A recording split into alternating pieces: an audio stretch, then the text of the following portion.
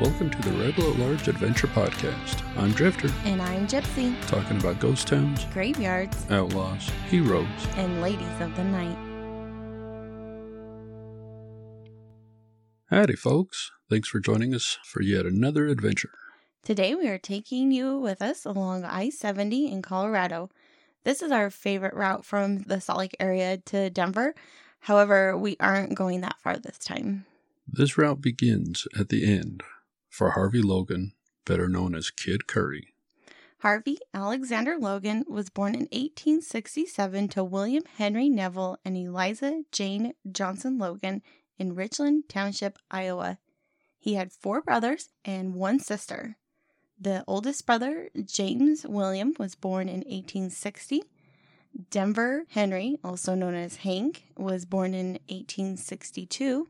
Then came Harvey, better known as Kid Curry, in 1867, followed by his sister, Arda Alma, and she went by Allie, and she was born in 1868. John A. was born in 1870, and the last child was Lorenzo Dow, he went by Lonnie, and he was born in 1872. So after Lonnie was born, the family moved to a farm in Gentry County, Missouri. The records during this time are terrible, and historians could not account for the whereabouts of Harvey's father, so they assumed he was dead. But according to the Logan family, their father and the oldest son, James, would live for long periods at a time working various construction jobs. His parents were never divorced either. People said that they were divorced and then that his dad died. So neither of this is true. What we do know is that Harvey's mother passed away in 1876 during childbirth.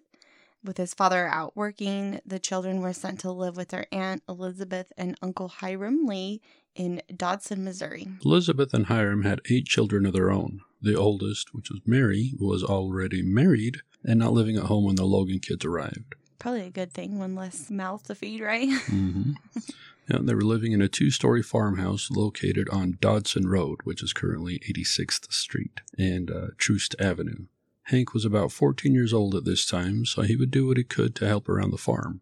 As the rest of the Logan boys got older, they started working around the farm as well. Not a lot is factually known about the boys' time with their aunt and uncle, other than stories that have been passed down. One story tells about 12-year-old Harvey stealing a gun from the town drunk. I love it. Yeah.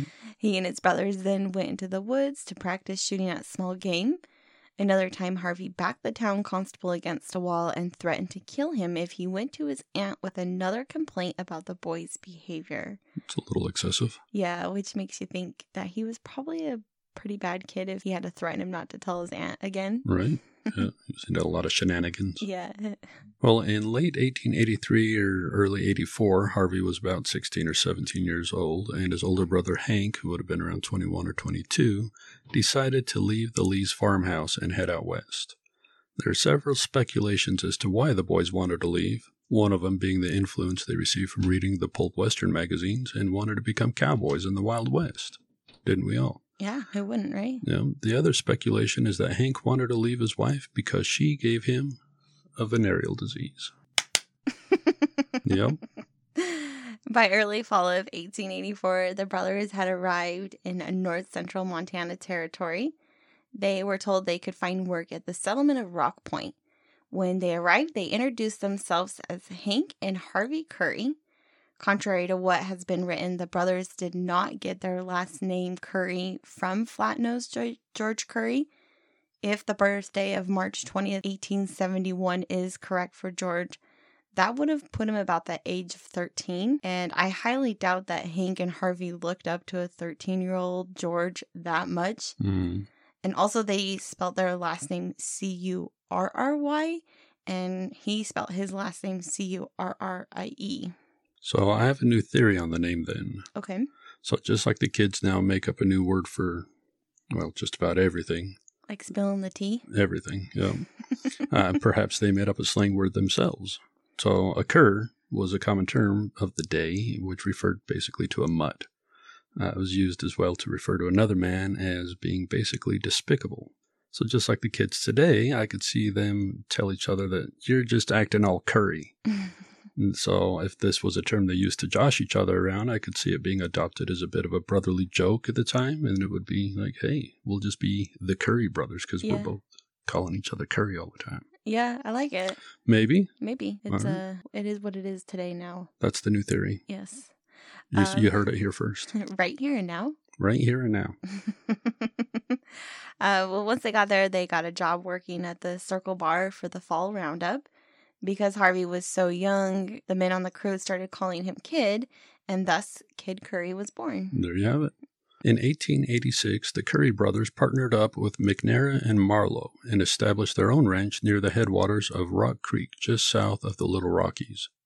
The men would break horses on a shared basis. Yeah, so for those of you that do not know what it means to break a horse, they were actually taming wild horses. They weren't going around and like breaking the horse's bones. No. Well, while working the range, the boys met Jim Thornhill, and he helped them complete their cabin, barn, and corrals on their homestead, creating the Curry Ranch. Jim then filed for 5 homesteads around the Curry brothers' property. Kind of cool. So they all lived by each other at this point. Mm-hmm. By spring of 1888, their brother Johnny arrived, and then the following year, Lonnie arrived. The fall of 1893 brought tragedy to the boys when Hank was told he was suffering from tuberculosis. He was told to go to a drier climate to try and heal. That was a pretty common prescription back then. Mm-hmm. Yeah, they did that in Doc too, right? Mm-hmm. Yep, so many. So Harvey loaded his brother into a wagon and headed towards Steamboat Springs, which is ski country, not a drier climate. So, Hank passed away while en route sometime in either late 1893 or early 1894, which is ski time in ski country. Yes. It's just not going to a drier climate, but whatever. That's what they did. Right. We're going to change gears just a bit here and tell you about someone that played a large role in Harvey's life named Pal Pike Lindusky. We aren't going to get into too many details about his life because he really could be his own episode. I don't know, maybe a Patreon episode. We'll just have to kind of see. Mm-hmm.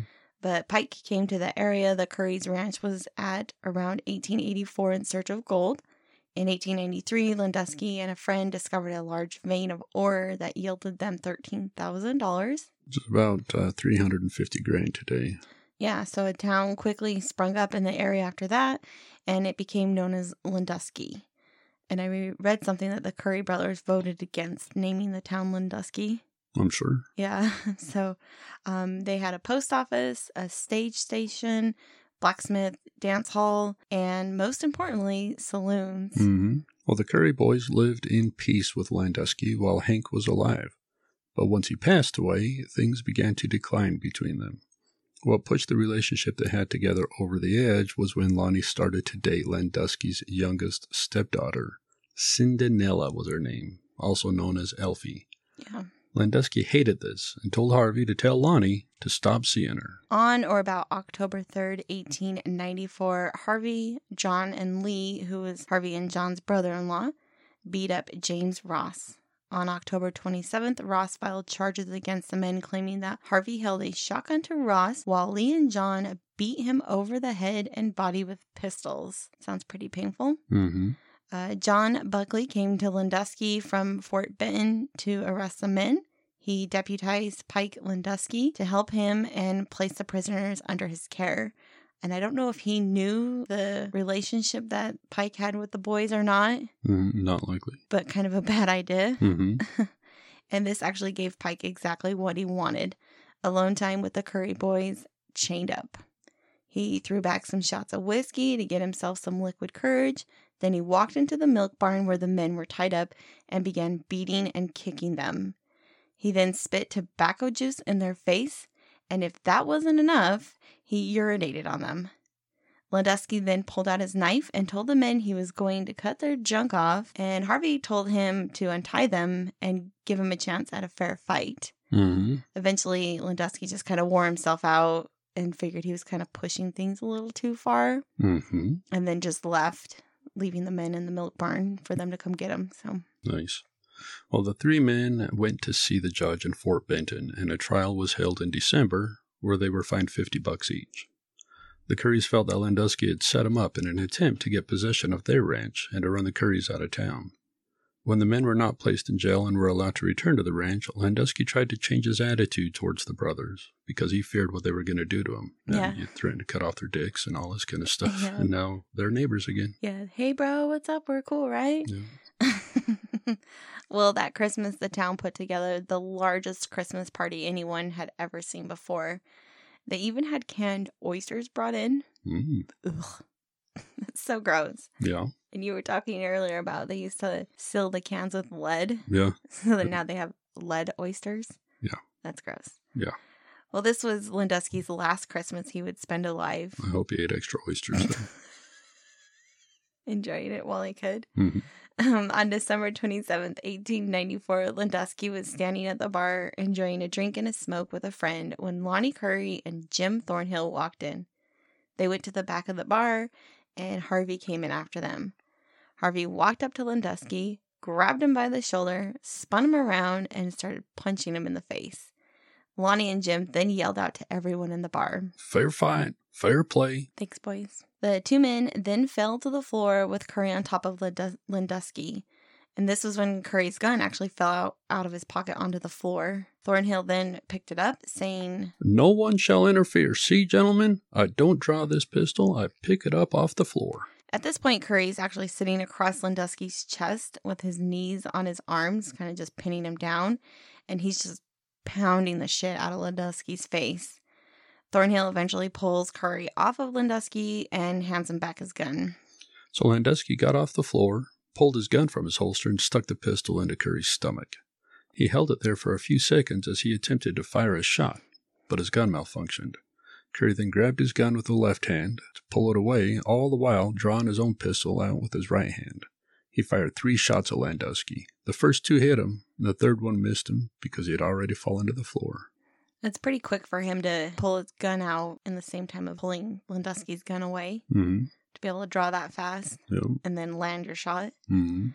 Well, after that, the town went crazy trying to get the doctor to the bar and to try and save Landusky's life, but it was too late. By the time he got there, Landusky had already passed away. Meanwhile, the Currys and Thornhill were at the ranch trying to decide what to do next. Lonnie, John, and Thornhill felt it best to stay in town and take their chances with the law, but Kid Curry, on the other hand, he refused to turn himself in. He felt the justice system would be unfair to him and that he would be found guilty of murder. Kid and Thornhill hid out in an isolated cabin in the Missouri River breaks between Antelope and Bull Creek. In May 1895, Lonnie was served with a warrant. Thornhill was served with a warrant in July, and the two men went before the judge in Fort Benton, where on May 14th, the jury found Lonnie not guilty of this shooting and believed it to be self-defense. Then on August 27th, 1895, Thornhill received the same sentence of not guilty. So had Kid Curry stayed, he very well would have been found innocent, but instead he made the choice to live a life on the run. Yeah, he drew after he was drawn on, so it very much would have been a self-defense thing, I'm sure. Yeah, and it was funny because they were saying that even Landusky's friends weren't on Landusky's side. Mm-hmm. Most people didn't really care for him. Yeah. He was just kind of an asshole, and they didn't really care that he was dead. Kind of sad to say, but he definitely probably would have been found innocent. Mm-hmm. So... Well, Kid Curry eventually made his way to the hole in the wall, and this is when he meets up with Flatnose George, Walt Putney, and Tom O'Day. Harvey and Harry Longabaugh, also known as the Sundance Kid, met sometime either during the spring of '85 or maybe 1890 when the two of them were working on the range running cattle. Mm-hmm. More than likely, Sundance was there when Kid Curry arrived. For our listeners that don't know what the hole in the wall is, it's an area located southwest of the present town of Casey in Johnson County, Wyoming. The mountainside is approximately 35 miles long and 350 feet high, running from north to south. The southern end of the mountain forms a barrier to the west. The hole refers to where the red wall cuts back sharply to the east, forming a V-shaped notch. This location was perfect for cattle rustlers to hide out and rebrand the stolen cattle because the mountain range provides protection around lush green grazing grass for all the cattle. Yeah, it wasn't like an actual hole. It's not a cave. Yeah. So for a few years, the men would hide out in the area and they would steal cattle from larger cattle operations in Wyoming, Utah, and Idaho. And Flatnose was actually known for his ability to rebrand the cattle without leaving a terrible mark or having to actually cut the brand out, which that sounds horrible. And then they'd have to let it heal and rebrand, right? Likely. Yeah. Well, the men would then take the cattle to Montana and they would sell them. During the time, the group became known as the Curry Gang, being named after Flatnose because during this time, Kid Curry and his brother Lonnie were known as the Roberts brothers. Well, stealing cattle was dangerous work, and the payoff wasn't enough money to keep the men happy. So in 1897, they decided to rob a bank in Belle Fourche, South Dakota. They chose this area because Sundance and George Curry knew the area well and felt they could make a safe getaway after the robbery. The town was hosting the annual reunion of Civil War veterans on June 24th to the 26th, which people would be coming in from neighboring towns to partake in the festivities. And you know what town parties bring? Money. So the men decided to wait to rob the bank first thing Monday morning. That way all the money from the party would still be locked up, and hopefully the bank would be full. Yeah, get a nice little takeaway, right? Yep. Well, the plan was to have Tom O'Day and Walt Putney enter town first and get a good spot across the street from the bank in front of the two hardware stores to prevent citizens from gaining access to the gun case. About an hour later, the other 4 men arrived in town. They tied up their horses on the side entrance on the bank and left 1 man behind with the horses. The remaining men went inside the bank. There were 2 employees in the bank at the time, as well as 5 customers. When the men entered the building, George Curry yelled out, "Hold up your hands!" One of the tellers, Arthur H. Marble, pulled out a gun on Kid Curry and fired, but his gun misfired. So he threw the gun and quickly threw up his hands, hoping they wouldn't kill him. No. Mr. Giles was in his hardware store and could see the people in the bank with their hands up. He ran outside towards the bank to investigate what was going on when Tom O'Day shot at him. He wasn't hit, but knew if he didn't get back inside the store, he'd be killed. He ran out the back of his store and started to yell, "The bank is being robbed!" O'Day and Putney started firing shots into both the hardware stores to keep men from coming out. This commotion caused the men inside the bank to panic, and they just grabbed the cash receipts from one teller, totaling up to $97. Which is just over $3,000 today. Not a very big takeaway, right? No. They actually left behind $1,000 in gold and silver, as well as whatever was inside the vault. So that's over $32,000 they left behind at minimum. Yeah, so they got like 10% of what they could have got. Yeah, I think the bigger haul is what they were after. Yeah. So as men exited the bank, they started shooting into the streets. They mounted their horses and took off. O'Day didn't bother to tie his horse up, or rather he was too drunk from the 2 bottles of whiskey he was sipping on while waiting for the men to remember to tie it up. It got spooked during all the shooting and took off, leaving him behind. Didn't you say the horse followed the other horses of the getaway party? Yeah, they did. Brilliant. Well, the town was going crazy, and any man that had a gun was shooting at the bandits trying to stop them. Frank E. Bennett, the town's blacksmith, grabbed his rifle, jumped on his horse bareback, and began chasing the men. The townspeople, thinking he was one of the robbers, began to shoot at him. They actually killed his horse, and thankfully he was okay, and they finally stopped shooting at him once they figured out who he was. So when O'Day realized his horse was gone, and he figured the next best thing to do was to try and blend in, he told the sheriff to not shoot the men because they had taken his horse, and that he'd go after him. He jumped on a mule and urged it forward, but rather than following the bandits, the jackass went in the opposite direction, because that's what they do. Not knowing what to do, he got off the donkey and ran, hiding in an outhouse. When he finally exited the shitter, the town folk had figured out who he was. He was arrested and locked up in the Butte County Jail. Yeah, he threw his gun in the toilet, and when he came out, he's like, "I'm unarmed. It wasn't me. I wasn't shooting. I don't even have a gun." So they actually moved the outhouse and fished the gun out. Gross. I know. Yeah, forensics at its finest. Yeah. I just imagine this being like a whole circus act while this is going on. It sounds like it. Yeah. It's a bad movie right here. Yeah. Well, the rest of the men, they escaped and eventually made their way to Powder Springs hideout to meet up with Butch Cassidy and Elsie Lay. On July 29th, 1897, the men were headed into a town located in Wyoming called Dixon. They drank all the booze they could find in the town, and when there wasn't enough, they started to shoot the place up. From there, they went to Baggs, Wyoming, and continued on with the drinking and shooting. It has actually been suggested that the gang became known as the Wild Bunch after this. That sounds fitting at that point. Yeah, for sure. Well, sometime in August, Kid Curry, Sundance, and Walt Putney were recognized in Red Lodge, Montana. The local sheriff formed a posse and chased them until they were able to surround the men. Walter and Sundance were getting water, and Kid Curry was tying up his horse when the posse demanded the men to surrender. Sundance and Putney jumped behind a rock while the men were shooting at him. They eventually decided to surrender. Kid Curry, on the other hand, ducked behind his horse, and while he was drawing his revolver, the sheriff fired his rifle. The bullet went through the horse's neck and hit Curry in the right wrist. Curry tried to flee on his horse, but he gave out about a mile away from camp. The men were all arrested and taken to Billings, Montana, and then to Deadwood to join Tom O'Day to face charges for the Belle Fourche robbery. They arrived in jail on September 30th, 1897, but did not stay there long. Sunday, October 31st, Halloween. Yeah. The men were able to break out of jail by forcing the jailer John Mansfield into the holding cells and locking him inside. O'Day and Putney went one way, while Kid Curry and Sundance went another direction. O'Day and Putney were on the run for 2 days before they were eventually caught and brought back to jail. Curry and Sundance, on the other hand, were able to steal some horses and made their way to the hole in the wall. The men stayed there during the winter and used the time to plan their next robbery, which was a Union Pacific train, and they needed money to fund the robbery. In March 1899, Kid Curry, Sundance, and Flatnose traveled to Nevada, making their way to Elko.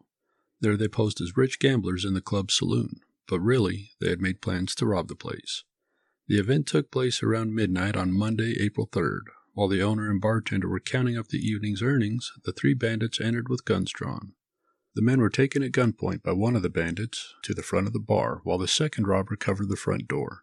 The third thief gathered the money in the safe, making off with somewhere between $500 to $3,000.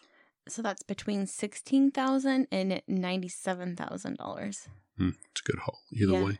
Yeah. So the town folks arrested 3 locals thinking that they had done the robbery, but later put it together that the 3 gamblers that had been in town were no longer around. Yep, so it probably was them, right? Likely. Before we tell you about the train robbery the men took part in, we want to clarify something. In our episode Mile Marker 24, we talked about the Pinkertons, and we told the story as if Butch Cassidy had been involved. However, according to the book, he rode with Butch and Sundance, the story of Harvey Kid Curry Logan. Butch Cassidy was actually working as a ranch hand in Arizona at this time, and he believes that Kid Curry, Sundance, and Flatnose did the holdup. We're going to give you some details of the robbery, and you can make your own mind up as to who you think was really involved.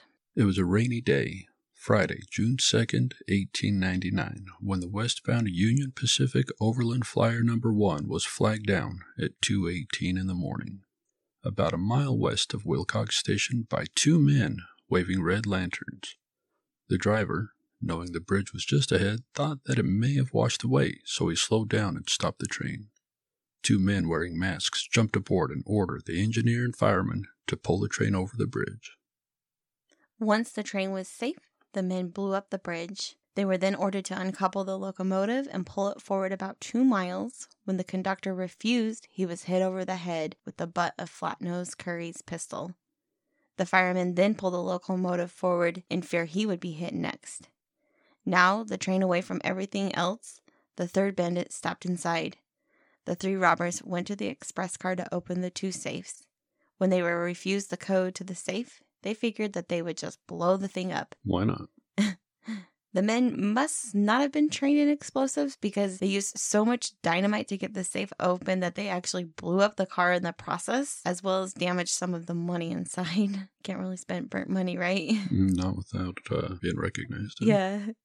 So reports vary as to how much they made away with. Some say it was $34,000. Others say it was $50,000. Well, that haul would be anywhere from $1 to $1.6 million today. Wow. What money we know for sure that they did get away with was $3,400. Which is about $110,000. Yeah, so that money was actually unsigned bills issued by the U.S. Treasury Department, and this helped the detectives track the men down. Yeah, having to forge that stuff will kind of give it away, I think. Mm-hmm. Once word got to town the train had been robbed, men from all over gathered together to track the bandits down, including detectives from the Union Pacific, the Pinkertons, and the Wyoming State Militia. This would be the largest manhunt for any members of the Wild Bunch gang. During the chase, Sheriff Josiah Hazen was shot in the stomach, and he did not make it through this wound. Mm-hmm. For 21 days, the posse chased the men before they received word to call off the hunt. But the Pinkerton detectives stayed on the case, and the Union Pacific never forgot what happened. On January 12, 1900, Union Pacific Railroad and Pacific Express companies issued a wanted poster for the capture of the men involved in the robbery of the Wilcox train, and listed Kid Curry, his brother Lonnie, and their cousin Bob Lee as the wanted men, with a reward of $18,000 total if all three of them were brought in. So that's over $576,000. Wow. Yeah. They had no real evidence that Bob and Lonnie were involved, other than that they had spent some of the unsigned bills and were positive that Kid Curry was involved. So they just assumed that Lonnie and Bob were the other two men. Great detective skills. Mm-hmm. Lonnie, fearing the detectives were after him, went to his aunt's house in Missouri to hide out. When the Pinkertons got word he was there, they went to question him on February 28th. Lonnie tried to escape out the back door, but didn't make it very far. He was shot in the back and killed by detectives. It's very proper questioning. Yeah, I mean, they had no evidence whatsoever. Mm-hmm. Well, Kid Curry and Sundance headed south to southern Colorado after the robbery to hide out. Flatnose opted against going to Colorado and went to Green River, Utah to rustle cattle with Tom Dilley. They were working for the Webster Cattle Company when they were caught rebranding cattle and hiding the herd for themselves. Common rustling techniques. Yeah. When the sheriff came to arrest the men, they had vanished. They found Flatnose hiding behind some boulders near the Green River. As shots were exchanged between the men, George was shot in the back of the head and killed. The officers did not know at the time they had just killed George Curry. Over the next few days, folks began to identify the body. They even had his father come from Chadron, Nebraska to identify him. He told the men that this was his son and that he wanted to take him home to have him buried. Some folks believe that his father knew that this was not George, but he told him it was so the men would stop chasing his son. And he also wanted to collect a bit of the reward money. Yeah, I'm sure as a family member, it just get obnoxious to keep hearing all these stories. Yeah. And as a father, thinking maybe you're giving him a chance to be free from all of it. And hope maybe he changes his evil ways. Yeah, exactly. On August 29th, 1900, Kid Curry, Ben Kilpatrick, and Bill Cruzan band together to rob the Union Pacific Railroad in Tipton, Wyoming. While trying to open the safe with dynamite, they again demolished the express car. These guys need to practice. Yeah. Union Pacific stated they made off with $50.40, but the messenger, Charles Woodcock, which, side note, if I remember correctly, this Charles Woodcock is the same person in the Wilcox train robbery that would not give them the code to the safe. Oh, he's got some shitty luck too. Yeah. Charles Woodcock was interviewed. He told them that they made off with $55,000. One of the detectives that was chasing the men said he found money wrappers strewn about the campsite, which would have totaled well over $50. Mm-hmm. Yeah, well, $50 is worth about $1,600 today. I have a feeling they made off with more than $50. Yeah, if that's what was laying around, then they probably made off with a decent haul. Yeah. The men had a goal to make it to Fort Worth, Texas at this time so that they could meet up with Butch Cassidy, Sundance, and Will Carver, who they had just robbed the bank in Winnemucca, Nevada, and they made off with over $32,000, which that's just over $1 million today. Mm-hmm. So they had a large sum of money to go to Texas and hang out with for a while. Yeah. Well, while in Texas, the men take their famous picture of the five of them together. After Will Carver gets married to Laura Bullion, the group parted ways. Kid Curry and Ben Kilpatrick partner up with O.C. Hanks. They devised a plan to rob the Great Northern Coast Flyer train on July 3rd, 1901, around Malta, Montana. So way back in the northern Montana part again. So the men made off with $40,000 in unsigned banknotes from the U.S. Treasury. And that's just over $1.25 million. Mm-hmm. So the unsigned banknotes were super difficult for them to spend, and kind of a crummy thing that they kept getting those. Instead of bullion that they can go and spend. Yeah. Mm-hmm. Yep. In November of 1901, on Friday the 13th, Kidd was playing pool at the Central Bar in Knoxville. He got into a fight with two men. Two officers came in to break it up, and Curry would not let the man go. One officer even hit him over the head with his bully club, and Curry retaliated by firing a shot into his side. Curry then ran out the back, but was eventually caught on December 15th and was taken to jail, where he was recognized as Kid Curry. Mm-hmm. So during his time in jail, he went to court several times facing charges of robbery and murder. He was eventually found guilty and was going to be moved to a prison that could house a dangerous criminal such as himself. The entire time he was locked in jail, he was making plans to escape. And now that he was about to be transferred, he figured he better put the plan into action or it's about to be too late. Yeah, because he was in jail. I mean, he went in November 1901, so he got caught December. Mm-hmm. So from 1901 to 1903, that's a good span of time. And the whole time he was in jail, he kept thinking that he would be found innocent.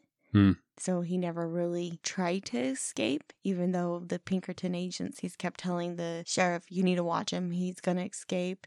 Right. But because he went so long without ever doing anything to make them feel that he was going to, they kind of started letting him have a little more free reign of the jail. Yeah, got a bit lackadaisical. Yeah, exactly. That whole thing's really interesting. You'll have to read the book, and he goes into a lot of detail. It's really cool. Mm-hmm. Well, on June 27th, 1903, he tied the guard to a jail cell with rope he had been hiding. He then got the gun and threatened to kill him if he did not let him go. The man, fearing for his life, not only let him walk out of the jail cell, but he helped him get a horse to ride to safety. Yeah, better than thinking he's going to come back and kill him. Yeah. From here, Curry hid out before he made his way to Colorado with the help of George Kilpatrick and Dan Sheffield, who planned to rob another train. This time, it was going to be Denver and Rio Grande Western Railroad. June 7th, 1904, the men boarded the train at the Parachute Station. At 1:15 a.m., they ordered the conductor to stop the engine. This time, the men only made away with one package amounting to $30. Which is about $900. That's a shitty take. Yeah. So it's speculated that they robbed the wrong train because the train that had just passed through before them had $150,000 in gold bullion, exactly what they've been needing. Yeah. Yeah. Exactly. And that would have been over $4.5 million. Those guys would have been totally happy with that. Mm-hmm. Yeah. Well, a posse was formed and they began chasing the men. So we have some discrepancies here. According to the Parachute Monument off of exit 75 on I-70, there's a rest stop over there and a gas station in that area if you're traveling through and want to take a little stop. All this happened on the same day. So the plaque at Curry's grave marker states that the shootout took place 2 days after the robbery. And Find a Grave lists his death as the 9th of June, corroborating the Find a Grave mention of 2 days later. There's so many sources on the web, however, that list his death date as June 17th, which would have been 10 days after the robbery. That's too long ago for me to remember exactly what day it was, so I can't confirm one way or the other. Yeah, because you were there, right? Yeah. Oh, yeah. Yeah. Okay. Yeah, I just don't like talking about it. No, that makes sense. Well, I'll explain what happened since you don't want to talk about it. Okay. After crossing Battlement Mesa, the posse caught up with the bandits, exchanged gunfire, and were able to flee. They rode on to Divide Creek, where they swapped their horses for fresh ones. On East Divide Creek, the posse again overtook the outlaws, and gunfire began to ring. Curry was shot in the arm and told George and Dan to leave him. It is believed he told the men, "Don't wait for me. I'm all in and might as well end it right here." Placing his revolver in his right temple, he pulled the trigger for the last time, sending a bullet through his brain. His body was taken to Glenwood Springs to be prepared for burial and photographed. They also did death masks of him. Oh, yeah, that's right. I remember you mentioning that. Yeah, I forgot to put that in there, but how cool would that be to see that? Mm-hmm. Oh my gosh. Well, a week after the robbery, he was laid to rest in the Potter's Field section of the Linwood Cemetery in Glenwood Springs, which just so happens to be the same cemetery that the world-famous Doc Holliday is in. Mm-hmm. Allegedly in, right? Yeah. Yep. Some people believe to this day that the man they found dead on the mountain was not Kid Curry. Several detectives, however, came to view the body before he was laid to rest, and even after he had been placed in the ground for several weeks, they exhumed his body just to make sure it was him. Mm-hmm. This actually happened a couple times with more thorough examinations, one of them by a doctor qualified in the study of phrenology as well as palm reading. These are the forensic scientists of the time. There's some good detail about the doctor's findings in the book Gypsy read. I think we were just talking about it. We're probably going to go through that doctor's reports on Patreon. So if you're interested, you can find us on the Patreon. Yeah. So the final identification came through Pinkerton agents spreading his death photos around. Yeah. The book that I keep mentioning, he goes into detail like where Kid Curry could have ended up if that really wasn't him. Mm-hmm. It's really fun. Our trip to visit Kid Curry was actually last year, and we rode the motorcycles out and stayed at the Grand Junction at the KOA. We actually have stayed there quite a few times. Yeah, it's a nice spot to hang out. Yeah, a good little home base station for being able to go visit around areas and not have to travel very far. Mm-hmm. It's about a 90-mile ride to Glenwood Springs from there, so it's not difficult at all. Yeah, it's a perfect day ride. Mm-hmm. And the cemetery is a little bit of a hike. Once you get there, you have to hike up a little bit of a hill, but it's really nothing major. It's, I don't know, maybe half a mile long. Mm-hmm. It's a little steep, however, rewards the effort with some great views and does have a couple of benches to rest on. The views are actually really pretty up there. Mm-hmm. It's gorgeous. When we got to the cemetery, it just started dumping rain on us. And we had to try and hide under these trees. I wouldn't say that they were actually trees. They're like bushes. Right. Tall bushes. There was another couple in the cemetery hiding out as well. We all just got soaking wet. And we were on the bike, so we didn't have, we can go get in the car and change our clothes. Mm-hmm. Yep. But it was crazy. We went from freezing cold while it was raining, and then 10 minutes later it stopped raining, and then it went just from excruciating hot. Mm-hmm. Most people coming up to the cemetery, they were just coming up to see Doc, and then they'd walk over to the next section and see Kid Curry, and then they would leave. But the cemetery actually has a lot of really unique and beautiful headstones in it. So if you guys ever do get the chance to visit, don't just stop at the tomb, actually walk around and take some time to see everything there. I actually found these really, really cool, unique military zinkies that I'll have to put some pictures of them online. Mm-hmm. Yeah, they're pretty awesome. They're probably my favorite ones. Yeah, a lot of fun names in there and unique stones. Yeah. Pretty cool. What was the one like Robert would have or something? Yep, would have. Mr. would have. So would I. Would have what? You name it. Well, Doc is on one end of the cemetery, kind of the part that you can see most overlooking the town and the hillsides and all that. And then Kid Curry's on the other end, pretty much at the beginning of the Potter's Field. Mm-hmm. Doc's grave, which we'll cover Doc Holliday, but he's going to be a big one, so it'll be a while. But we think that Kid Curry's is the beginning of the Potter's Field area, which is where Doc Holliday is actually supposed to be buried. Yeah. His marker's pretty simple, just a white and gray stone with Harvey A. Logan on top and Kid Curry below, and the date 1867 to 1904. His headstone's under a pine tree, which was nice because by the time we made it over to him, we were now roasting again and our clothes are steaming, I think. Yeah, it was nice to hide out for a minute. Mm-hmm. Don't forget when you go to visit them to take a little string to tie it onto the wishing tree. You'll see it along the trail. You can't miss it. It looks like string all over on this tree. Yeah, shoelaces and bandanas and all that, yeah. Yeah, and I actually didn't know this was a thing, so I didn't have anything to tie on the tree.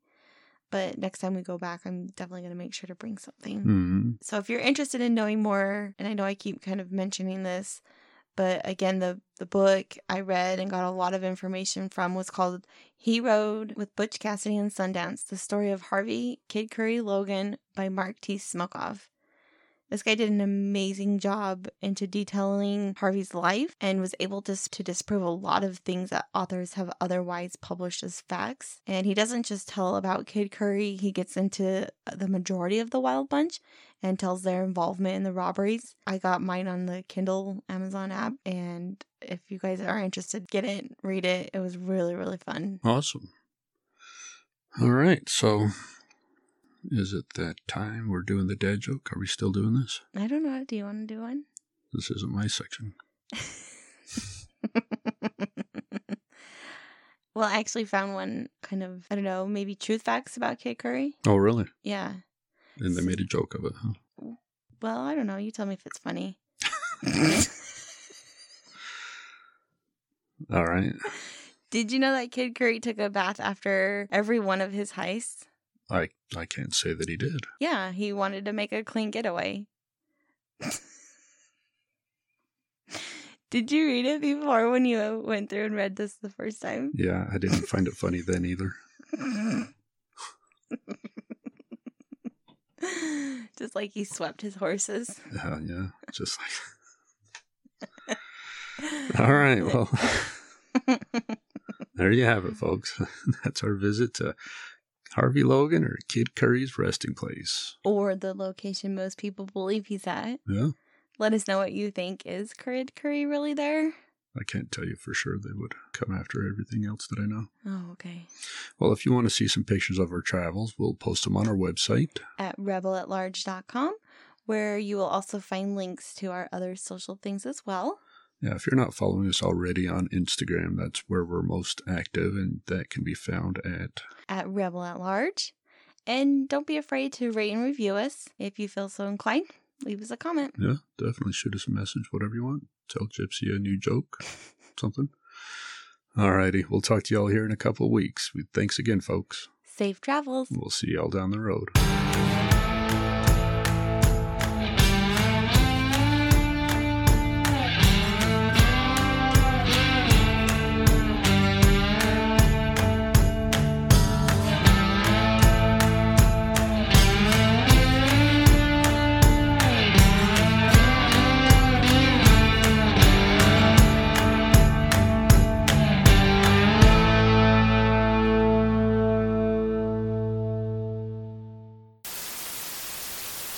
And he helped them complete their cabin, barn, and coral. Damn it. I was so waiting for it. We talked about this earlier, and they would take the ponds and put coral reefs out there. That's what he was helping them develop, was coral reefs. And this kept the cattle from tromping through and shitting all over inside of the water. Yeah, inside of the pond. Yeah. It would also, coral is a natural filtration system as well, so it would help purify the sediment that would come up from all that. So it makes sense. It's kind of it was a new thing back then for sure. And I don't think they practice it anymore. They got too much damage, but because, the cows are still stupid. They're not figuring it out right away. They tear up their hooves, fall in there. Involved. Yeah, get caught in the coral reef and all that kind of stuff. So they don't practice it nowadays, but this was a new test and development at that time. Yeah. Pretty high class for back then. It's forward thinking for sure. Very progressive. Yeah. Well, what else did he help him do? Harvey, fucking airplanes. Goddamn flying. Doing really good at this reading stuff.